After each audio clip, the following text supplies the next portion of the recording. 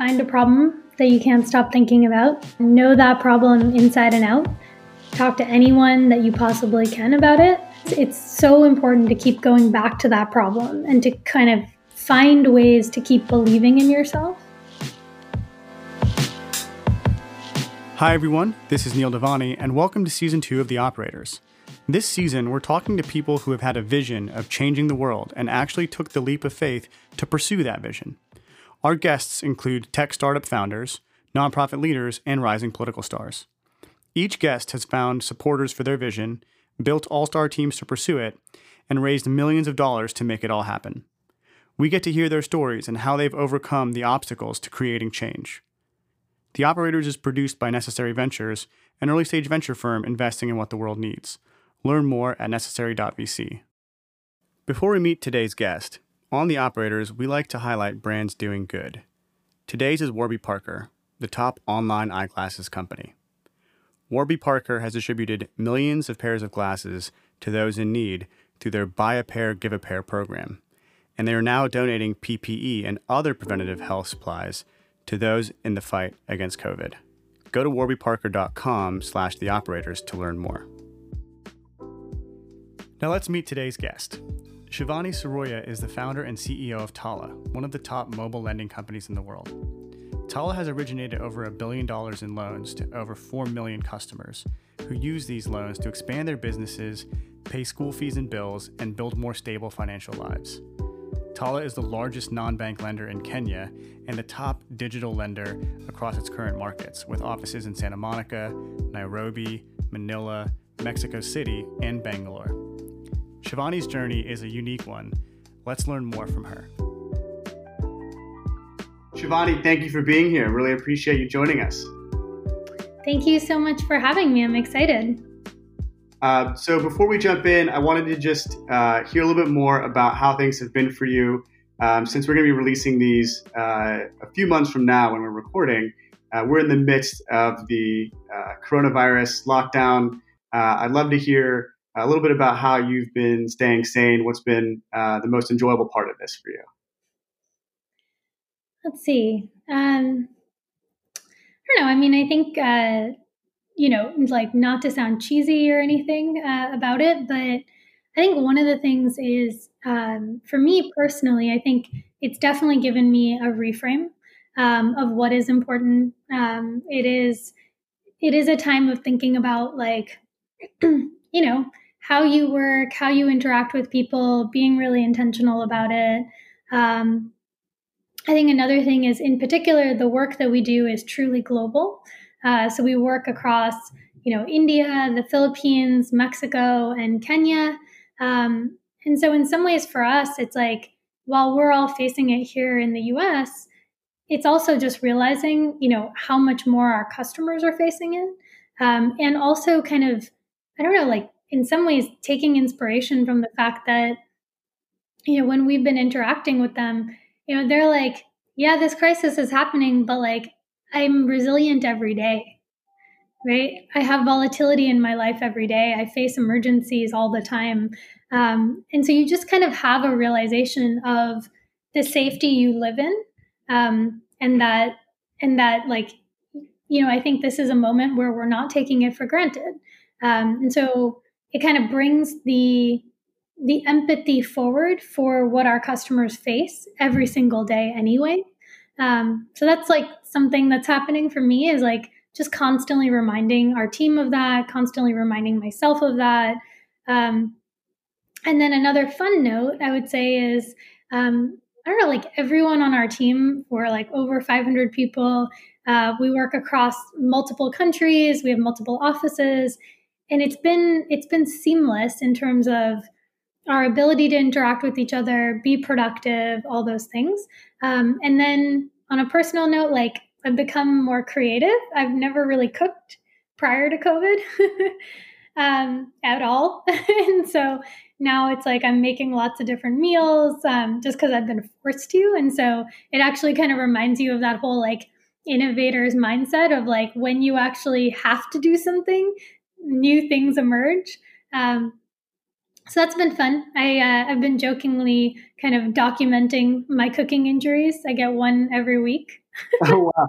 Yeah, like literally every single week, like clockwork, I get a new one. What's Um, been the worst one so far? oh, I don't know if I should talk about it on air, but I Sure, let's do it.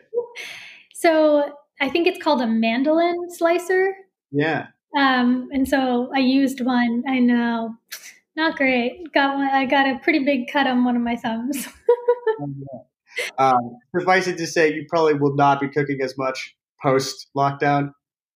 No, I think I will. That's what I mean. Is like I think I one realized it's not as hard as I thought.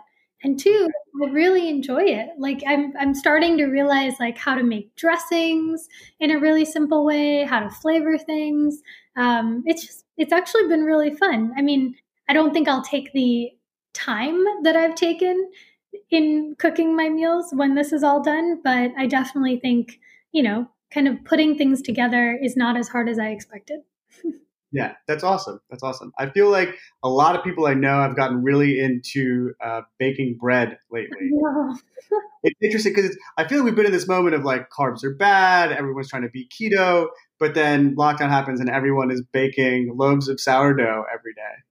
I know. Well, I mean, I would say that we are definitely on that bandwagon at our company. We have a channel called, Tala Bake Off. And so every single week we have a baking challenge. It has been really fun though. That's awesome. That's great. So speaking about Tala, it's an amazing organization. You've helped so many people achieve more stable financial positions through mobile lending. It'd be great to just kind of get some fast facts on the progress you guys have made to date with regard to how many people and the amount of loans, and then jumping into how you got started. Sure. So to date, we, as I mentioned, work across 4 different countries. So we work in Kenya, the Philippines, Mexico, and India. We now have over 5 million borrowers that have actually borrowed from our platform. We've dispersed over 2.5 billion in credit origination till now. So over the last, I would say 4.5 years.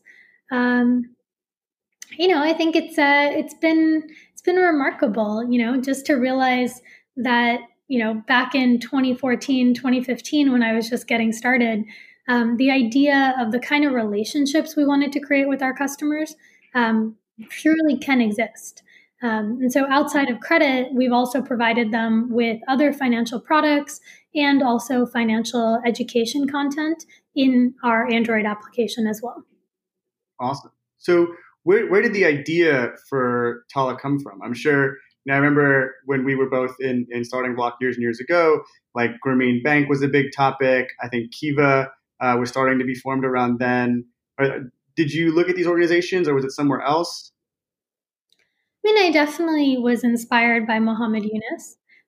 So when I first started my career in investment banking, I had an opportunity to meet him, and I was blown away by the idea that finance and um, you know, I don't know, like thinking of myself as an analyst, being like, maybe the work I do could be helpful in microfinance, and I could actually make a meaningful difference in solving global poverty. Like, it was so naive. But the idea that it was so simple, and really the crux of his model of group lending and microfinance, was very much centered around the idea of believing in people, right, and trust, and how do we use kind of community driven kind of trust and social pressure to provide financial service products to customers. So I think that intentionality, or that piece really struck me, and it definitely compelled me to kind of start my journey.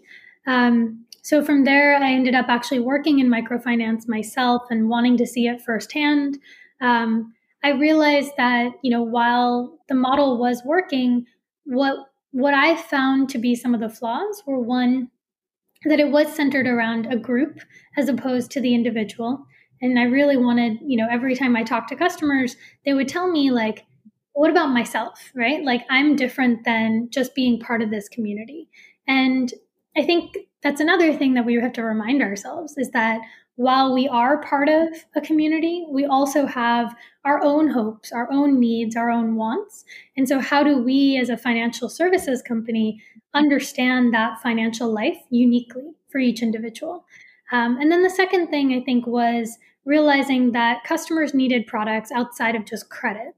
Um, and so, when we think about the model of Grameen, it was very centered on just microcredit and kind of continuing to lend to the same population without having any external data that you could provide to a bank. Um, and so I was like, well, I think this is great, but we need to do more. And so I wanted to learn more about economic systems and data science and see what I could do to gain knowledge in the area. And so went back to school, studied econometrics, data science, went to go work at the UN Population Fund. And I ended up actually kind of having a really life-changing moment where I worked across 9 different countries in West Africa and Sub-Saharan Africa, and ended up actually getting to interview a little over 3,500 individuals in person, and really understanding those micro decisions firsthand, right? So yes, it started with this same idea of believing in people, but the next part of it for me was really being able to listen and learn and walk alongside them and see really what it is that they were doing with money. And I realized that there was a tremendous amount of purchasing power. We just couldn't see it. And they were totally consumers just like the rest of us. But again, that perception of risk remained. And so, again, for me, it came back down to how do I, at a foundational level, really start to help build both the data systems. So, how do we have scalable data on these customers that we can use to do credit scoring? And how can we find a low cost channel that we can actually transact and interact with these customers? And that's really where I started to realize mobile phones could be the answer for us. And so when I looked around at our customers or the customers I was interacting with, a lot of them had Android devices. And so that was kind of the first piece. And then I ended up actually getting a little jaded, I'll be honest.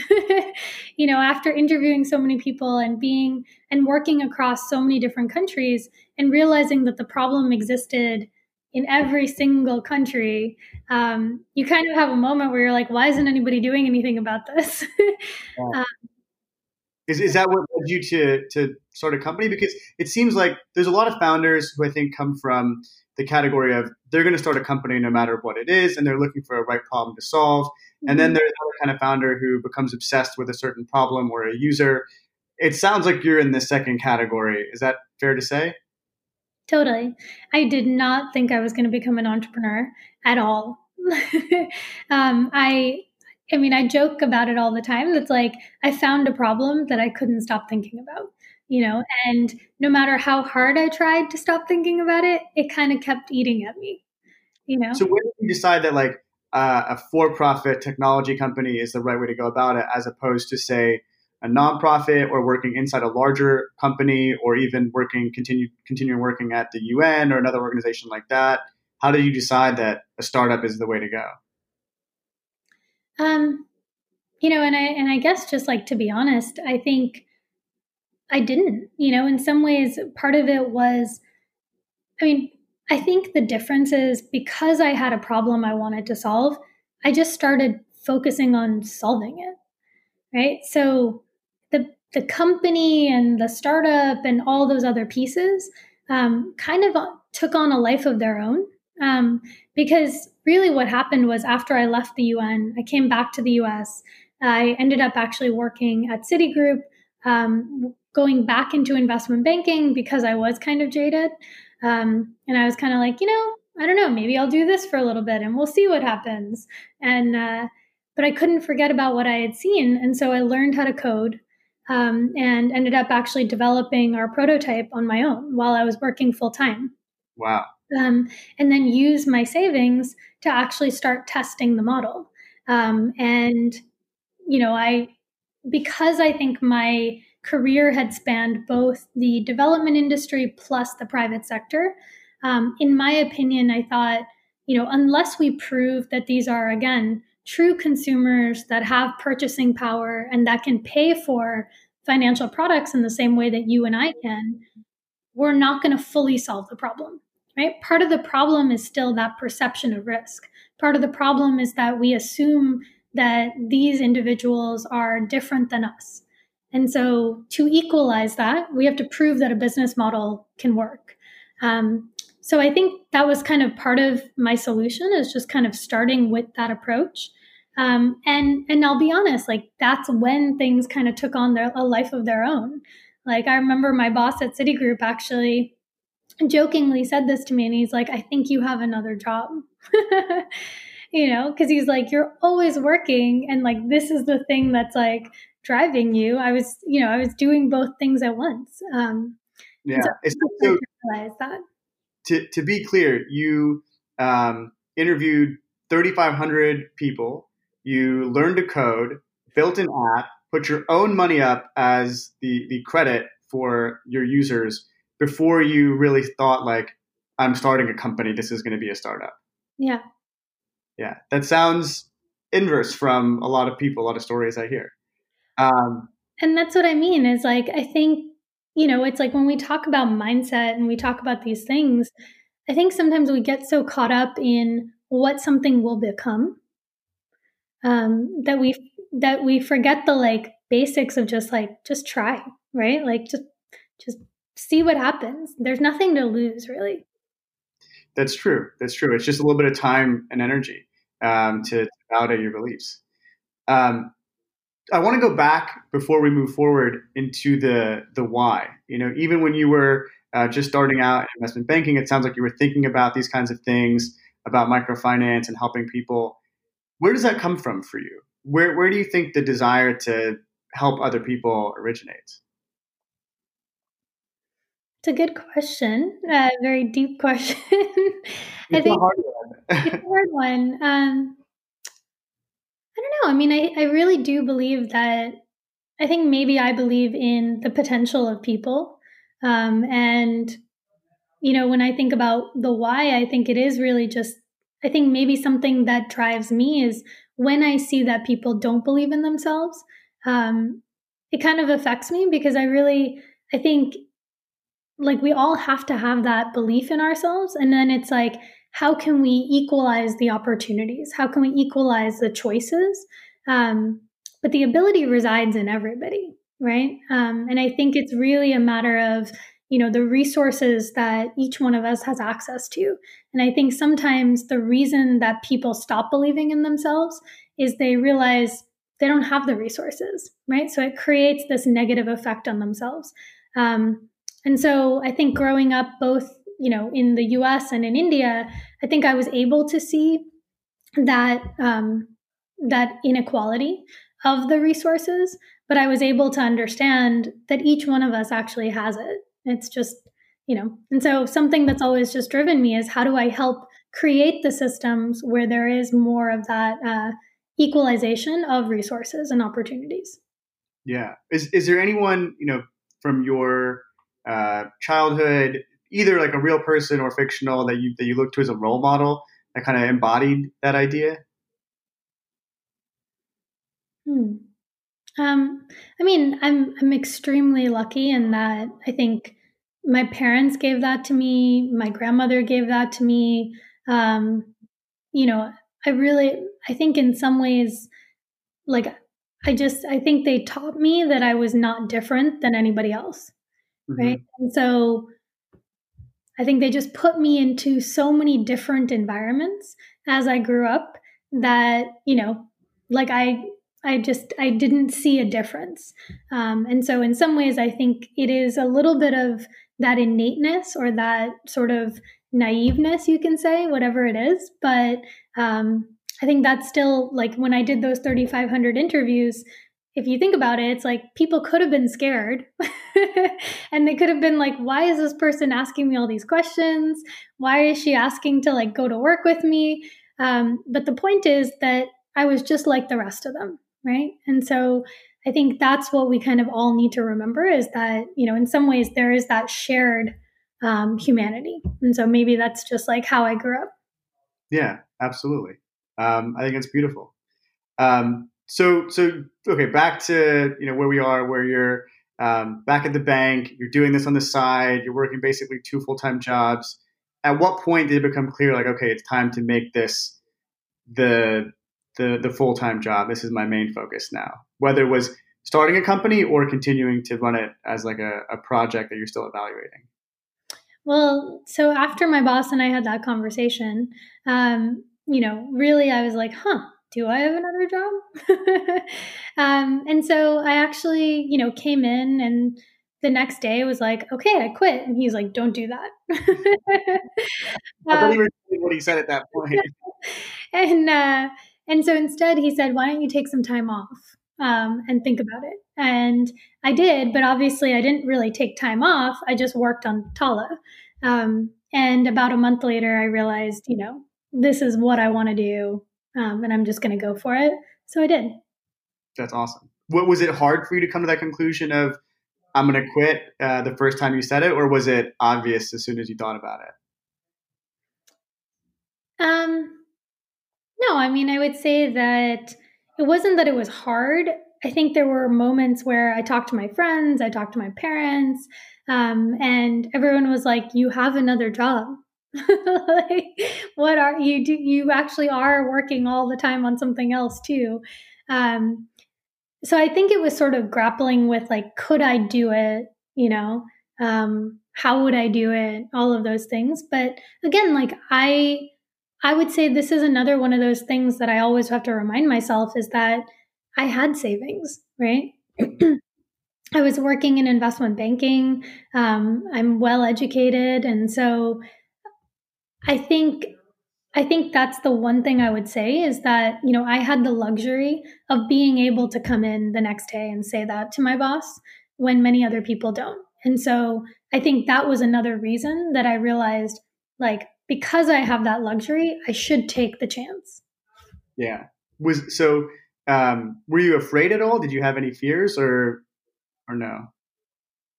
Yeah, totally. But I don't know. I think that the momentum of it and like I'll be honest, it's like, back in those days when I was working full time and starting Tala, I was sleeping maybe 2 to 3 hours a day. But I never felt more alive than I did.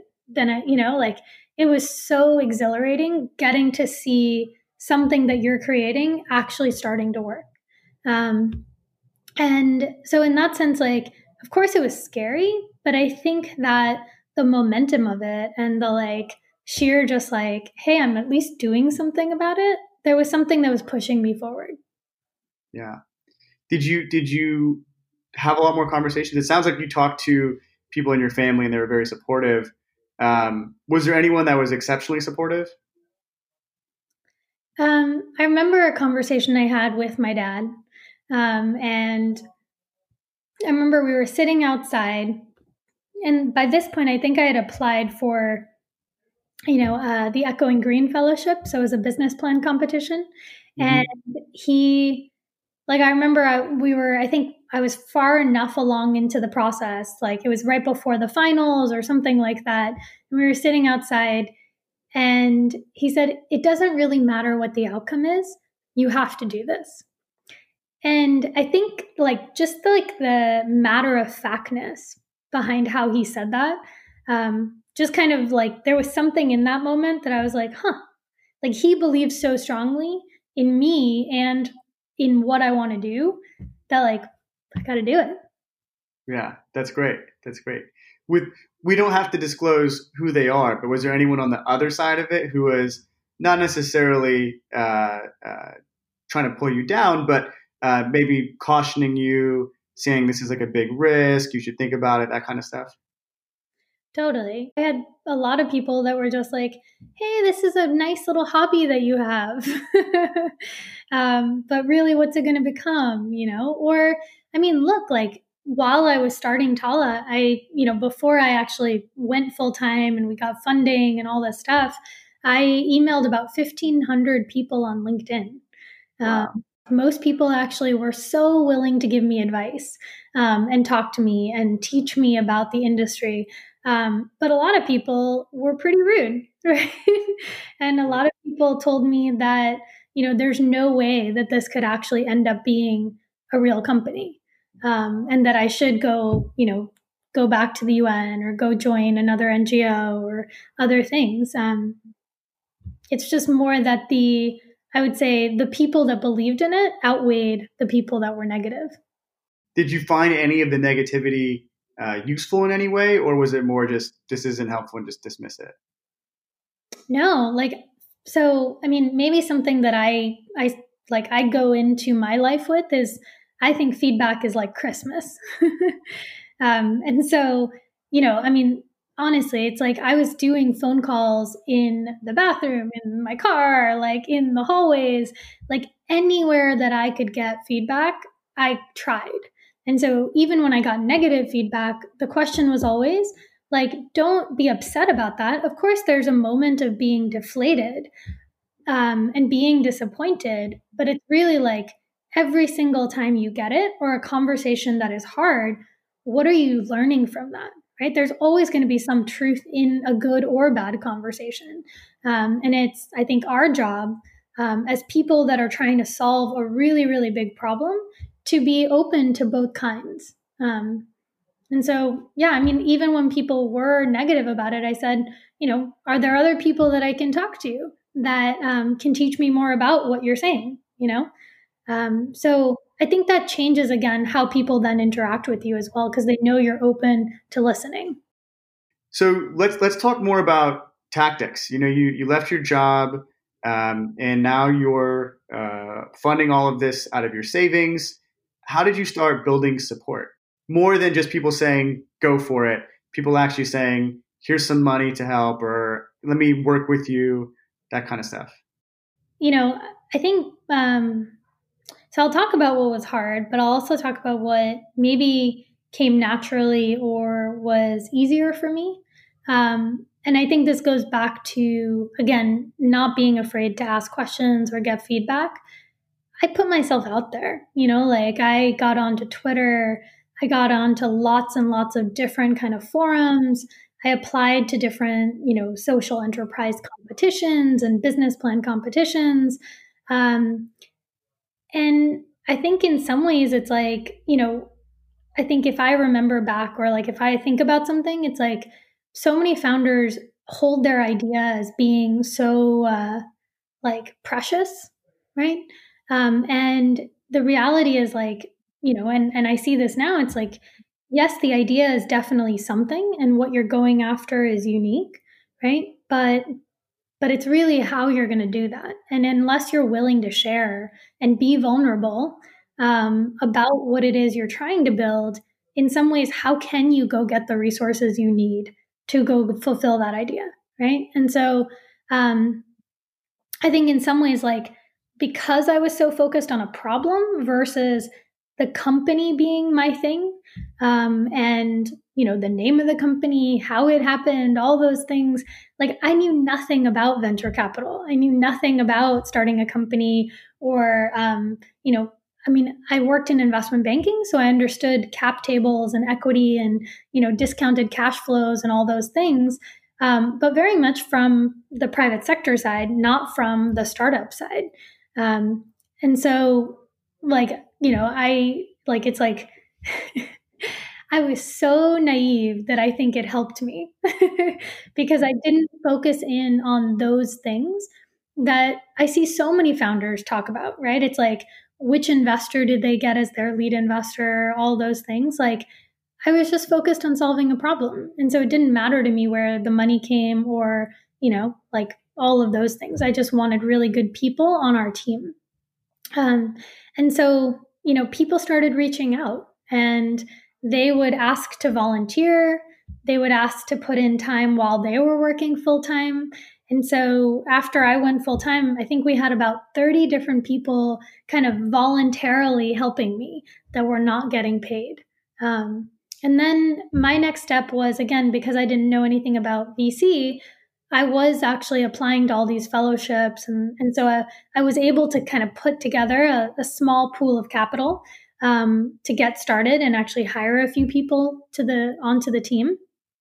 And then our first lawyer always jokes about this, but eventually what happened is we got an angel investor that reached out to me totally cold. And I deleted the email accidentally because I thought it was spam. And luckily, he wrote back and he was like, "Here's my angel list profile. I'm legit. I'm really interested in the work you've done. I've read a blog post that you wrote about it and would love to talk to you about it." And then, he said, "How much are you raising?" And, it all came together in a really short period of time. But she jokes about the fact that we got a term sheet before we were even incorporated as a company. That's a great place to be. Yeah. Who is this investor? So he's an angel investor based in Chicago. So that was kind of our first capital in. And then we did a real seed round in 2013, and that was led by Lowercase Capital. Awesome. So in terms of financing, it sounds like the fellowships were really what got you the first money in outside of your own money, and then you had the good fortune of having these different volunteers who reached out to you from the work that you were doing online. Mm-hmm. When you raised money, did you then go out and start hiring more people, or were you already kind of at a team that you wanted to have? I would say a mix of both. I mean, when we raised money, at that point we were 3 people. And, we raised a $1.2 million round. And so we ended up actually increasing the team. I think at the most we ended up a year later, about 10 people. We stayed pretty lean as a team, honestly. And I think part of it was, I don't know. It's like, it's so funny. It's like, if I look back on it, would I have done it differently? Would I have grown us faster? Would I have taken more risks? Probably. But again, I think, none of us really, other than maybe 2 of the people on the team, had ever worked at a venture-backed startup. Right. And so we were all coming at this from our different, kind of skill sets and expertise and knowledge. And again, just so focused on being like, well, like, it's crazy that we have this capital suddenly, but we just like have to go prove things. And so we just kept taking on more work ourselves. And then finally, I think it was kind of like realizing, hey, this thing is starting to move. This thing actually has legs. Like, we physically can't stay up all night and work all day, But like, we would sleep with our phones by our heads because we were actually servicing all of our customers ourselves. Wow. Yeah. How long did that last for? That kind of mode? Because you were doing that, even when you were working part-time, like how long were you in this, 24/7 kind of mode? Probably, so we raised in the end of 2013, we kept going like that, really until summer of 2015. And then, at that point we raised our Series A. And then at that point, that was when honestly, that's when we actually started becoming more formalized as a company. We started, our investors were kind of like, hey, you should probably hire some people that have run a company before. Things Not like a bad idea, not a bad suggestion. Not a bad suggestion at all. And I think, again, like, I guess I think of it as like, we were so open to those suggestions, right? Like, there was no ego in it. And I think because of that, it's like we were able to kind of continue propelling and taking risks. That was like where my brain was. Like, I have to go back to this point of, I think it's hard now. I would actually say in some ways harder than it was in the beginning, because as you actually start to prove things out, you actually start to realize every risk you take is a bigger one in some ways, right? And if you can change that mindset as you go through the journey, of realizing, hey, I'm trying to solve a problem. And so I just need to be able to maintain almost that beginner's mindset. That is going to help you, whether it's in the beginning or at, like even when you're a bigger company. Yeah, that makes sense. So you're hiring people, raising money. It's a real company now. Um, you know, as you started to move further away from kind of having your hands in every different part of the company, have you had any challenges in that? Totally. Um, I mean, it is my baby, and I think for me, I think the challenges come from, just wanting to make sure that we fulfill that customer promise, and staying close to our customers. And so, like, I've had to realize I can't be in every conversation. I've had to realize that there's like only a certain amount of hours per day. But like you have that nagging feeling that like it's like FOMO. You're like, I wish I was part of that. I knew I could have like said something differently than somebody else did. You always have a little bit of that. But I think where I've had to focus is like, what's the most important thing to me? And if I know that people are doing it for the right reasons, I really have to learn how to trust in the same way. So like one of my core values is radical trust. And the reason it is that we trust our customers. I trust that these people have potential, and that they have the ability to repay us and the willingness to repay us. And so, in the same way, if I don't trust the people that are on our team, then I'm going to hold us back as well. And so, it's super hard to let go. I'm not going to lie. But I think it comes down to like almost figuring out a way to get to know your team, and get to know those people at a really deep level. And if you can connect on that level, then I think you have a better shot of being able to trust that they have the right skill sets and knowledge, to be in those other meetings or make decisions without you.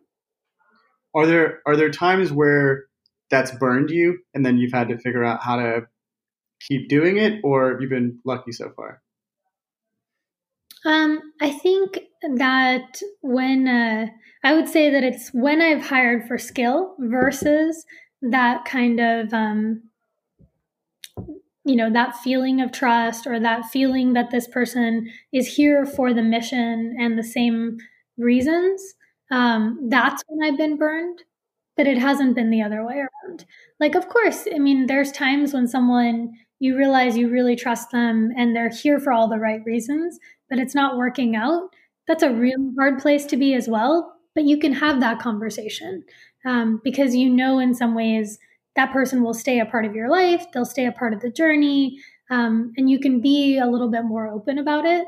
But it's when you've hired and you knew it was the wrong reason that I think you have a moment of being like, why didn't I listen to myself? Yeah. Your intuition got you this far, and probably has some role to play going forward. Mm-hmm. Are there things that you've learned that you didn't expect?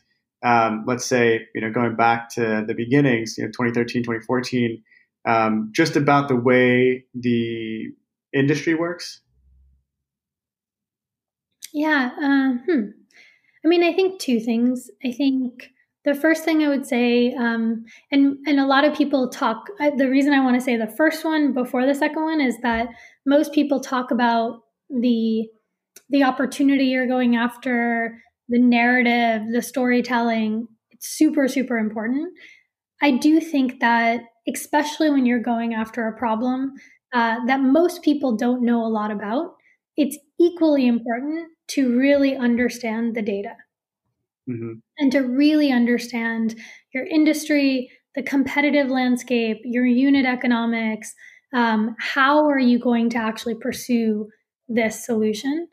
Those things are extremely important because, it's something people can't wrap their head around.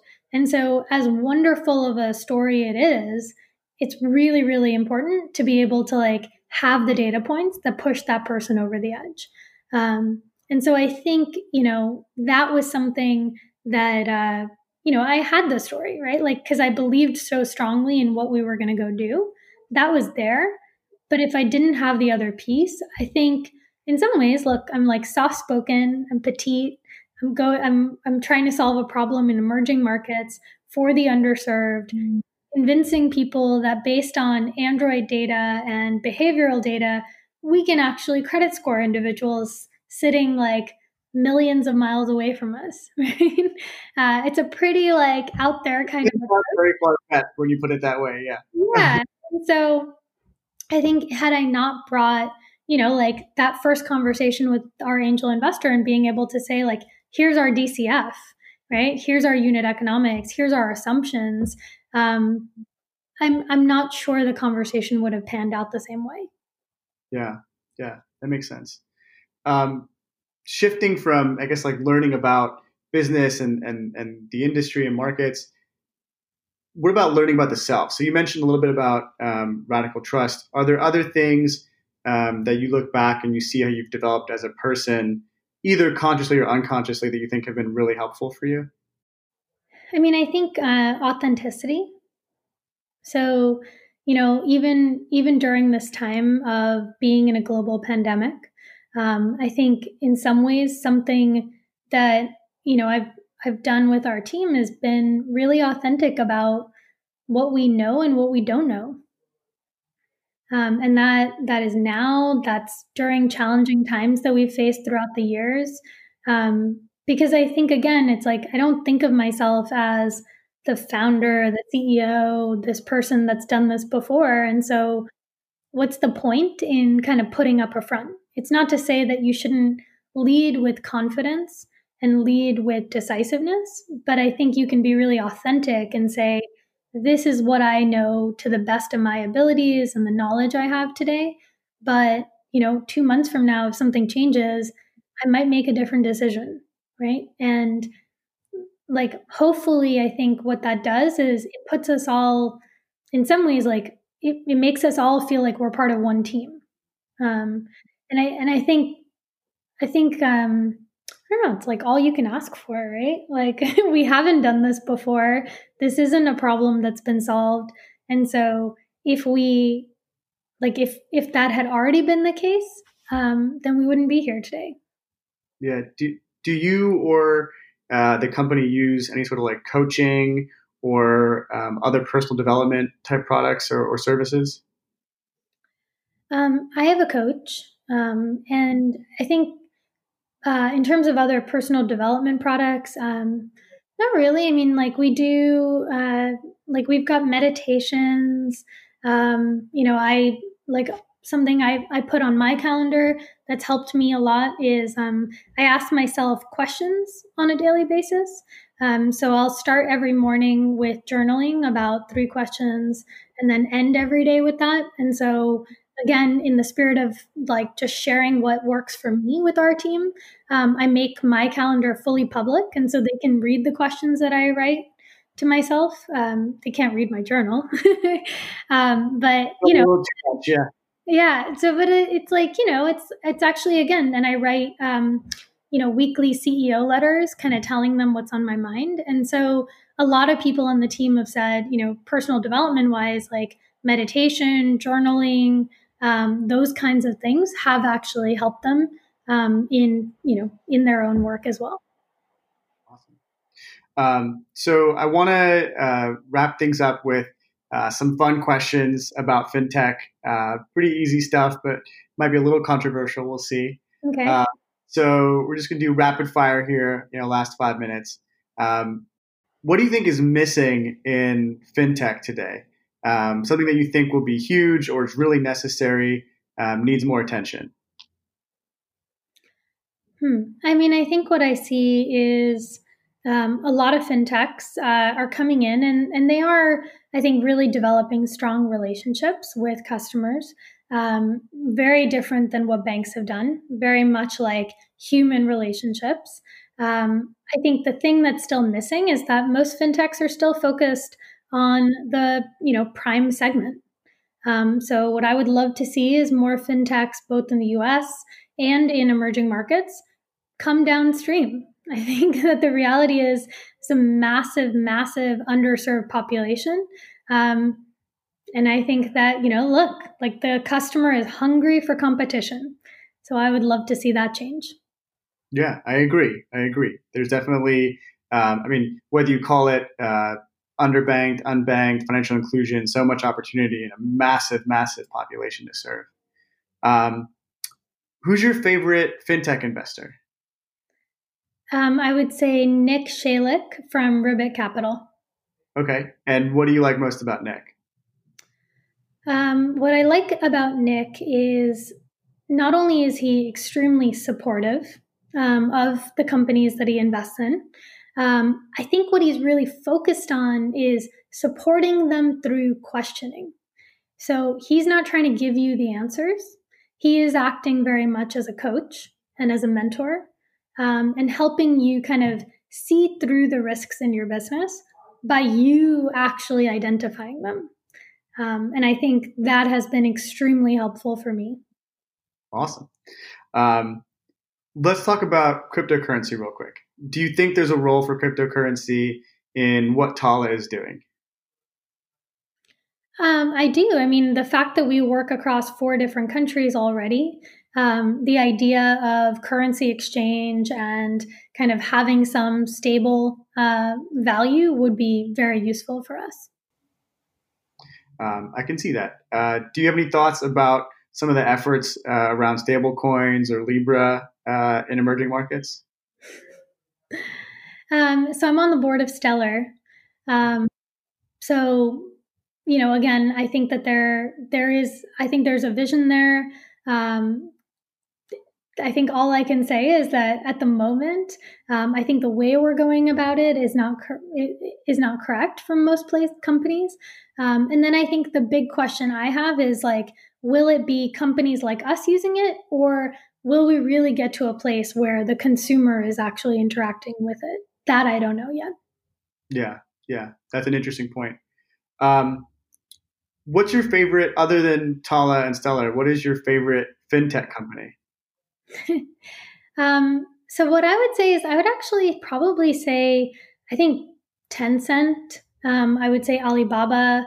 I think that the innovation that we've seen in Asia has just been incredible, because not only are they melding, kind of gaming, consumer apps, and fintech together, and it's because of the fact that like they again are looking at this consumer holistically. And so for me, I think those are some of the most exciting fintechs out there. Yeah, they also have, just incredible scale when they push out new products. Okay, so last question.